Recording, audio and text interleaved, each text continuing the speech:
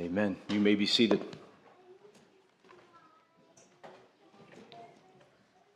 This time I'm going to dismiss our children downstairs as well. How's everybody doing today? Doing well? Glad to hear. Thanksgiving. Black Friday. And of course, tomorrow, guys. Oh, wait, did I forget Small Business Saturday? Small Business Saturday. And then tomorrow's what? Cyber Monday. All this eating, all this buying, all this saving, all this having. I think it all reveals that we live in a culture that has an endless crave for more. More. I need more. We never seem to have enough.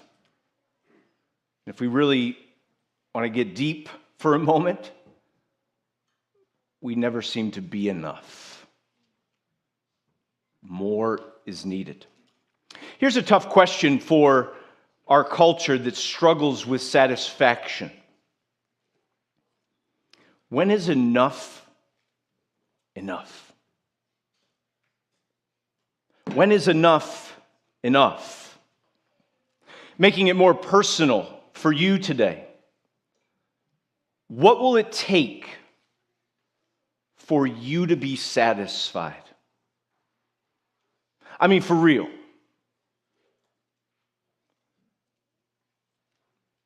Full.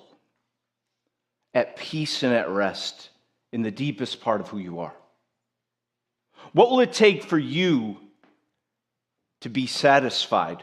What more is needed for you? Or maybe what less is needed for you? What must be gained for you to be satisfied? What is missing in your life? Imagine if there was a way to be truly, fully, and eternally satisfied. Imagine if there was a way that you could feel content, experience contentment, have contentment that has nothing to do with your circumstances. Today, an imprisoned man is going to let us in on a little secret. He is going to tell us a secret that he has learned through his life. It's my hope that as he shares this secret with us, that each one of us will come to know, trust, and grow in joyful satisfaction, true contentment, to be able to conclude, enough. Paul Daly's going to come and read for us Philippians chapter 4, 10 through 13. So let's welcome him as he comes and reads our scripture passage this morning. This is the word of the Lord. I rejoiced in the Lord greatly that now at length you have revived your concern for me. You were indeed concerned for me, but you had no opportunity. Not that I'm speaking of being in need, for I have learned in whatever situation I am to be content. I know how to be brought low, and I know how to abound. In any and every circumstance, I have learned the secret of facing plenty and hunger, abundance and need. I can do all things through him who strengthens me.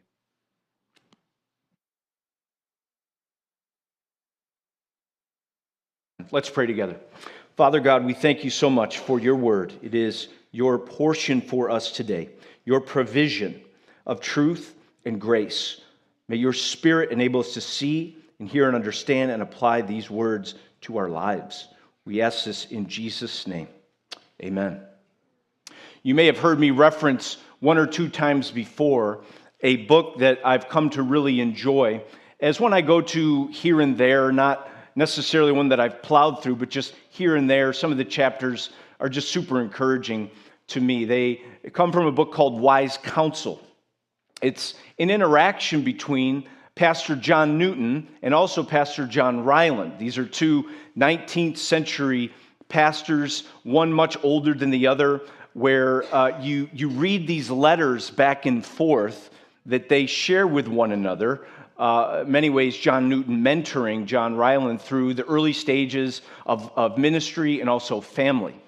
And it's great to see the content, right? You get wisdom from John Newton, which I think is always helpful to hear an older, seasoned, gracious person in your life just share with you biblical, godly wisdom. You get that. You get some principles, some nuggets of truth. But beyond that, it's also interesting to just simply have kind of a firsthand look at the way in which these two relate to one another. You get a sense that even though they are not together, like distance separates them, that they communicate with one another with affection. They love each other. They care deeply about one another's needs and concerns. And as you read the letters, you just can't miss it. It's sweet. It's wonderful. It's beautiful. And it kind of draws you in. Again, we see the way Paul and the Philippian church are relating to one another. And you see this relationship that is super sweet and meaningful, right? You see this fellowship that they share. He says, verse 10, I rejoiced in the Lord greatly that now at length you have revived your concern for me. You were indeed concerned for me, but you had no opportunity. Right? The Philippian church had a genuine concern for Paul, his situation, and who he was as an apostle and a man. Right? This concern that they had motivated them to sacrifice, to give. Right? And so he's recognizing that as he's in prison awaiting trial, that he has needs. And the Philippians care deeply about those needs. Remember, they sent Epaphroditus with a gift. Right? They sent him, and Epaphroditus risked his life in getting this gift and support to Paul. This relationship was meaningful. And I think in many ways it underscores the unique covenant bond that we have in the body of Christ. And so once again, Paul is writing in a way to point that out to us, to draw us in, to have us consider each other in the church, to consider one another as partners in gospel ministry, and to seek the Spirit and grow in an affection and love for one another. That ministry and life in relationship with Jesus is a community project, that we are bound together in the new covenant and in relationship and fellowship with Christ Jesus. We see once again that this is what has taken place between Paul and the Philippian church, and this kind of love gives Paul joy. Right? When people we know and relate to in Christ care about us, it's a cause for joy. When they see our need and they do something sacrificial to meet that need, it's a cause for joy. A joy in the Lord. That once again, it reminds us that the greatest gifts that we have in this life are people. And there is a unique grace, a unique gift that we have in the body of Christ. We know Jesus, we serve Jesus in this world. And so I want to continue to encourage you that some of the most wonderful graces and gifts are sitting right here in this room that God has provided to you. Right? Many of you know this. You're in small groups together. You're in accountability groups together. You're worshiping together. You're interacting and engaging each other's lives. You're meeting each other's needs. And that's a cause of great joy for you. So we see again that that's what's taking place. Paul is rejoicing in the Lord for the gift of community, the gift of covenant relationship in the church, the gift of these Philippians who love him and are caring for him. He was in need, and they did something about it, right? But then he seems to take a sudden shift in the passage, doesn't he? He goes on to say, not that I'm speaking of being in need. And you kind of scratch your head a little bit. Which is it, Paul? Right? Are you in need? You need support? You need help? You need food? You need friendship? You need someone to be by your side? Which is it? We sent the money. Are you telling me you don't need it? He says, not that I'm speaking of being in need. He's engaging in what seems to be a little bit of confusing double talk, right? One minute he's overcome with joy because these people have stepped up and cared for his need. And in the next minute, he's saying, listen, not that I'm talking about being in need. It's a little confusing. What's going on? What's happening here? Well, I think he's speaking in reference to two realities. And he wants to highlight something for us. He wants to underscore something for us. He's not trying to minimize their gift or his temporal need. He's trying to underscore and highlight the fact that at the end of the day, in an ultimate sense, he's saying, I'm needless. I'm not in a place of need ultimately. He says, I've learned in whatever situation I am to be content. I'm not speaking from need. Why am I saying this? Because I've learned something in life. I've come to know and understand something over time. In all the years I've been alive, I've learned something. I've learned that in whatever situation I am, to be content. What does he mean by that word? To be content. He says, I'm in a state of sufficiency. He says, I'm satisfied. He says, I have all that I need. For me to have joy, for me to be satisfied, nothing more, nothing less is needed. That's what he's saying. Imagine such a statement, especially from a man who's locked up behind bars. His circumstance, his situation, from a human perspective, stinks. He's in an awful place. He's in deep need. He would think, we would think, for me to be happy, for me to be satisfied, something's got to change about my life. Maybe you're in that place today. Something's got to change. Something needs to be added. Something needs to be subtracted. I don't have enough. My life is not sufficient. I'm not satisfied. I'm in a deep sense of need. For me to be happy, for me to be satisfied, I need a lot more.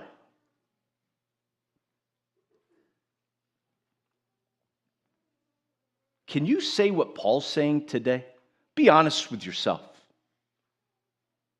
In your inner thoughts, as you wrestle, the turmoil that so easily happens inside, as you deal with your own insufficiency, as you deal with circumstances in life, are you able to say that you're sufficient?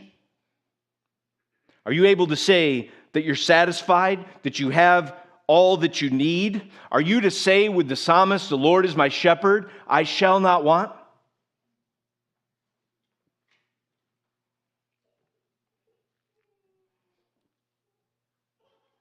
Adding to the shock of this is what he says. He says, that such contentment has absolutely nothing to do with his circumstances. Nothing to do with it. I've learned in whatever situation I am to be content. He says, verse 12, I know how to be brought low, and I know how to abound. He's saying, I know how to be broke, and I know how to have full pockets. I know how to have crumbs, and I know how to eat a full buffet. I know what it's like to have and to have not. He says, he says, in any and every circumstance, I have learned the secret of facing plenty and hunger, abundance and need. Again, one would logically think that satisfaction and joy is linked to circumstances. That would be our assumption, right? If circumstances are good, we are satisfied, we're content. We get a promotion at work, and that raise that comes with it. Somebody say amen. I was trying to pull a little something out. You study hard. You put the work in. You get an A on your latest exam. I'm satisfied. You just booked that 10-day Caribbean cruise. Someone say amen. Here's one for you. Your kids obeyed you for 20 minutes. You're like, my life is good. I need nothing more. My kids, they talk to me. They wanted to watch a movie with me. This is my life. Circumstances are good, you feel satisfied. If circumstances are tough, you feel the opposite. Unsatisfied, right? Your coworker got the job and you were overlooked again.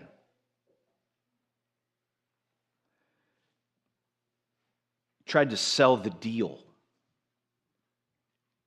And they went with someone else. You put an event on and no one showed. You went to the doctor and you were diagnosed with a long-term illness.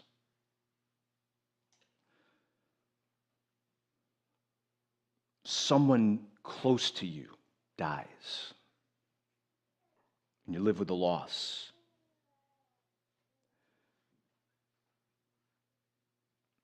In that moment, it's easy to assume that something's got to change to be satisfied. Something needs to change on the outside in order to experience what every human soul craves, satisfaction. Something's got to change. My circumstances got to get better. And then I'll be satisfied. Then I'll be content. But that's not what Paul says at all. He says, I've learned in whatever situation I am, in every and any circumstance, I've learned the secret. I'm not in a place of need. Can you imagine such a statement? But so far, he hasn't necessarily said something that's uniquely Christian. People of this day would have been influenced by Stoicism. The Stoic believed that human beings had no real control over their external circumstances. Got no control over those things. Those were subject to the whims of fate. The only place they could have any control was over their personal attitudes, right? You've heard that. You can't control what happens to you, just how you respond to it, right? We can't control what happens to us, but we can control how we feel about it. Thus, Stoics trained themselves to achieve an inner sense of peace that would leave them unbothered no matter what happened to them. The Stoic sought after this, sought to attain this. It's not necessarily Christian yet. How about Buddhists? Right? Desire's evil. Suppress desire. And do all you can to detach yourself from desire and then you'll be at peace. Then you'll be satisfied. If you strip yourself of desires, you'll find yourself content. I don't need anything. This idea of self-sufficiency, right? To look within is not just for the Stoic or the Buddhist, but also very much characteristic of 21st century secular thinking. It has made its way into our children's books. One book by Grace Byers, I Am Enough. I listened to this book in a read aloud on YouTube, and this is what the educator says before she reads the book, I Am Enough. She says, I want all the little boys and girls to know that they are enough. Everything you need to know for life is already inside you. You just need to find it, learn it, and then use it. That's what's being taught in our schools. I am enough. You are enough. You are sufficient in and of yourself. You don't need anything outside of you to be satisfied and content. It's all inside you. You are self-sufficient. That's the message of the 21st century secularist. But Paul's not a Stoic, amen? Paul's not a Buddhist. Paul's not a 21st century secularist. No, his worldview rejects any notion that sufficiency and satisfaction is found inside of us. He has learned something that we must all learn, and it must be our confession. We are not enough. Amen? The secret to being content in any circumstance is not within you. It is outside of you. You must receive it. And the wonderful news of the gospel is that God has given him. And his name is Jesus. While we are not enough, Paul wants us to understand that Christ is enough. I want you to hear that today. Christ is enough. Christ is enough. While we are not enough, Christ is enough. Paul tells us the secret. I can do all things through him who strengthens me. I'm going to say it again. I can do all things through him who strengthens me. That's the secret, friend. I can do all things through him. Now, we've heard this before. I believe Stephen Curry has it on his sneakers. And that brother can hit a lot of three-pointers. And okay, so you think to yourself, hey, it's game time, baby. I can hit 12 threes today. I can hit all threes through him who gives me strength. Now, I'm not denying the strength of Jesus to help Steph Curry to make three-pointers. I'm not saying that. But most people in the athletic world always claim that to say, I can do something. God's going to help me win. One of my favorite ones was when Kurt Warner used that when the Steelers beat him in the Super Bowl. I was like, I hope he can help you lose. Anyway, the Steelers did beat him. Here's the point. It's misquoted. It's misused. It's misunderstood. It's taken out of context. It's been justification for people to do stupid stuff and to justify sin in their life and to deny the wisdom of God. I can do anything I want through him who strengthens me. That's not what this verse is saying. I can get that job. I can do all. It's in some ways it has been used in a way to distort the gospel. Oftentimes been used in the prosperity movement to get you whatever you want, to make you feel better about your life. That's not what this is saying. Paul has learned in his life through the ups and downs, through the difficulties, through the years, decades of pursuing Jesus, right? This has been learned. This has been forged in his life. And I wonder if, man, I'm not content. In some ways, I want to encourage you. In some ways, be patient. Continue to pursue Jesus, okay? It's going to be learned. God's going to teach it to you. That's what life is all about. Him teaching you something that you must know in and through your circumstances. That no matter how good they are, temporally, it's not enough. No matter how bad they are, it's not enough to bring you down. But there is a sufficiency that is found in Christ regardless of our circumstance. That's what Paul's saying. He's telling us the secret of Christian contentment, and his name is Jesus. He's the all-sufficient one. In knowing and trusting in the sufficiency of Jesus Christ is the secret of being content in all circumstances. So now you know the secret. How do I find the source of what satisfies my soul? What do I need outside of myself to be satisfied, to be content, for enough to be enough? You need Christ. Nothing else will suffice. You can turn to this or that. All the world will offer you, and it will always not be enough. No matter what 21st century American prosperity offers you, no matter what the world places before you for pleasure, for release, whatever that is, it's all going to let you down and disappoint. It will always leave you empty. But Christ will fill your soul. It is Christ alone that we find our sufficiency. He is sufficient. Trust in his person for everything, in everything. Know that he is enough. And when you know that and trust in it, hear the promise of strength. God does not promise that he will immediately remove you from your difficult circumstances, but he does promise that as you trust in Christ, he will give you the strength to endure with joy.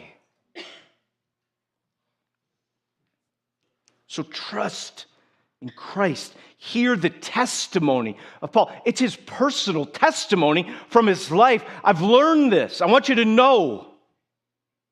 I came to know Jesus when I was on the road to Damascus. He showed up personally and powerfully in my life, and he showed himself to be Lord of all in the most beautiful fashion. I came to see that he was the all-sufficient one.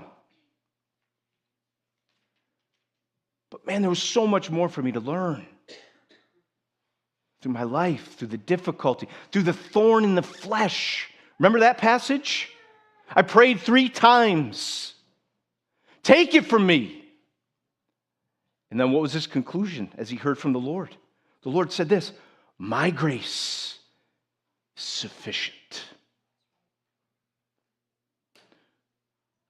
The grace of Christ is sufficient for you to endure all things.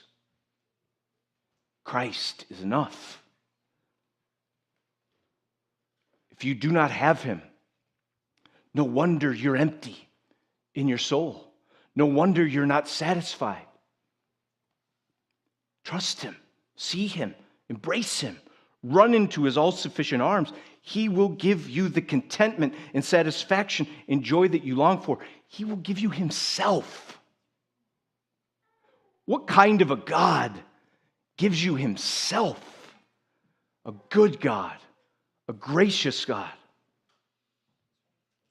Not only do we trust in his person, but the contented person trusts in his plan. There's a connection here. There's a connection to trusting in God's providence. Circumstances are not by chance. Whatever you're dealing with today, it's not chance. It's providence. God is providentially, powerfully, sovereignly at work in your life, using every single situation to conform you to the image of His Son and bring about His good priorities for you. Do you believe that today? The person can endure suffering and sorrow and difficulty when they know that God's in control, that God's at work in them, that God is present with me, strengthening me in the trial itself, the difficulty itself. Our contentment in any circumstance will be directly related to our ability to trust in God's providential control over all human affairs. Do you believe that? Do you truly believe that God is powerful and that He's active and He is working out His purposes in all the things that you face every single day? If you believe that, then you can live and enjoy the sufficiency of Christ Jesus, no matter what. Jeremiah Burroughs wrote a wonderful book called The Rare Jewel of Christian Contentment.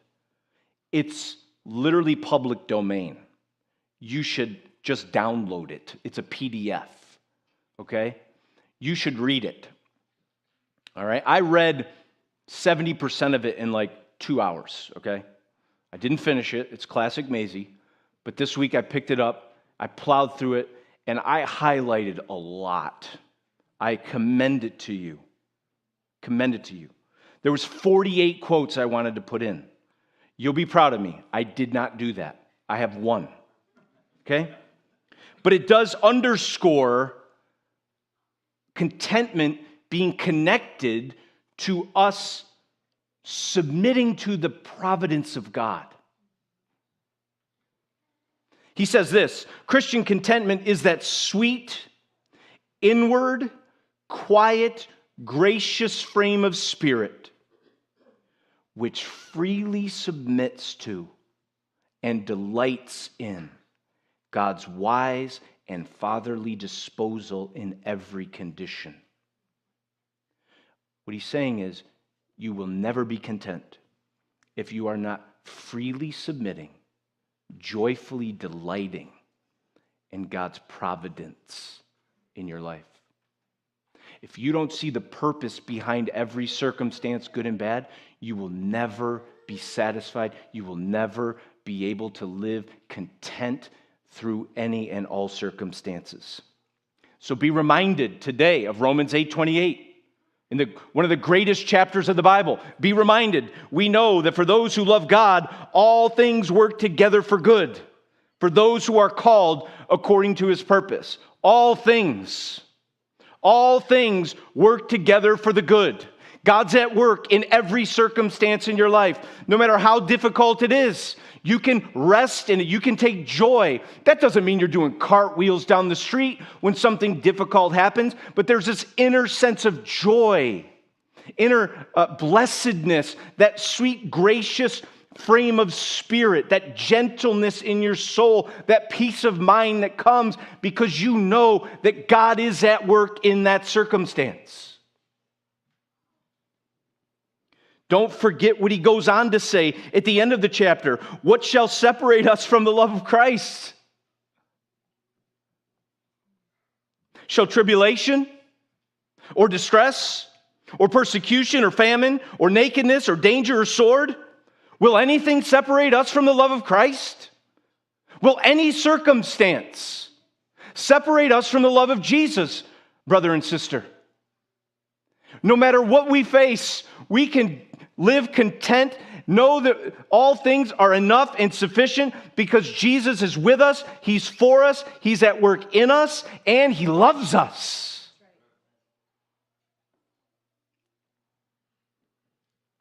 Shall it separate us? No, In all these things, we are more than conquerors through him who loved us. For I am sure that neither death nor life, nor angels or rulers, nor things present or things to come, nor powers, nor height or depth, nor anything else in all creation will be able to separate us from the love of God in Christ Jesus our Lord. This is the same man. He's in prison. He's not separated from the love of Christ. Not that I'm speaking of being in need. I'm good. I'm sufficient. I have all that I need. I don't need anything more. I don't need anything less. Christ is enough. Do you know that today?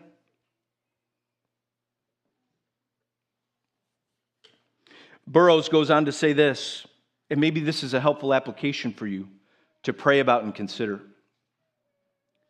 He says, when you come to know Jesus, you trust in his providence, you submit to his will, there's an adjustment that happens to your desires.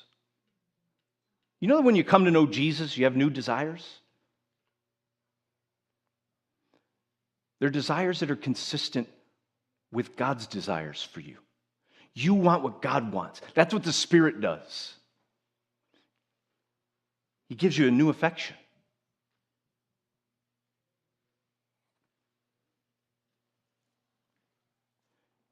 To be content and satisfied, your circumstances don't change. Your desires do. And oftentimes we think that for us to be satisfied and content, we need to add something to our life. But he's saying the way to contentment is not through addition, but through subtraction. Right? To seek the Lord's wisdom and will to say, conform my desires to yours. Not my will be done, but yours be done. And then you come to realize that the will of God is your best. Our desires match up with the will of God in every situation. And therefore, with Paul, we can conclude, I have learned in whatever situation I'm in to be content. And we can say with Paul, I can do all things through him who strengthens me. Consider the desires of your heart.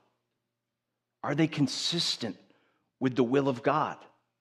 If not, subtract them. Subtract them. Adjust them. Adjust them.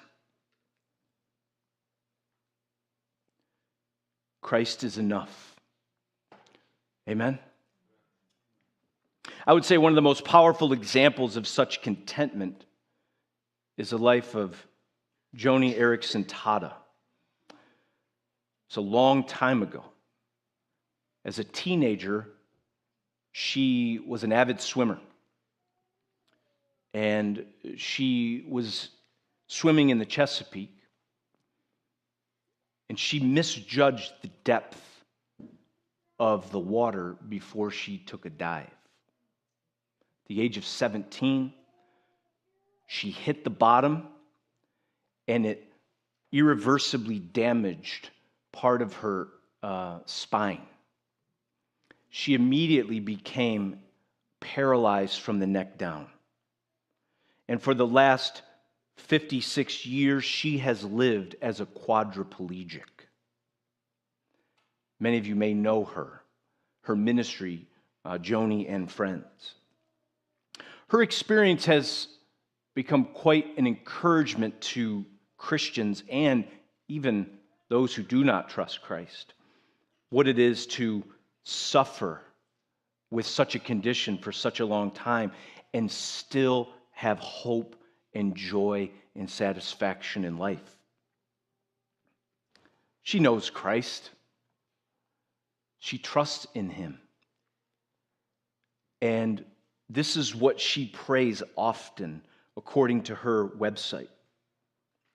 She prays, "Oh God, I have no strength for this day. I can't do quadriplegia anymore. But I can do all things through you as you give me strength. So please, Jesus, Press me to your side. Give me your grace. Be large in my life today. Maybe her words and her prayer connects with you today. Lord, I can't do this today. I'm weak. I'm hurting. I'm struggling. I feel empty. But I can do all things through you as you give me strength. Jesus, press me to your side. Give me your grace. Is that your prayer today? When is enough enough? When your circumstances are ideal? When you have a little more? When all goes well at work? When your bank accounts are full? When you have what seems to be enough approval? No, that never suffices. I think that well-known song from The Greatest Showman illustrates it, right? All the shine of 1,000 spotlights, all the stars we steal from the night sky will never be enough. Towers of gold are still too little. These hands could hold the world, but it'll never be enough. Never be enough. When is enough enough, friend? When you come to know and trust in Jesus Christ. When you continually rely on His sufficiency, regardless of your circumstance. And when you submit to His plan, His good plan in your life. Whom have I in heaven but you? There's nothing on earth I desire beside you. My heart and my flesh may fail, but God is the strength of my heart and my portion forever. Psalm 73. The Lord is my shepherd. I shall not want. Christ is enough. Christ is enough. Amen? Let's pray.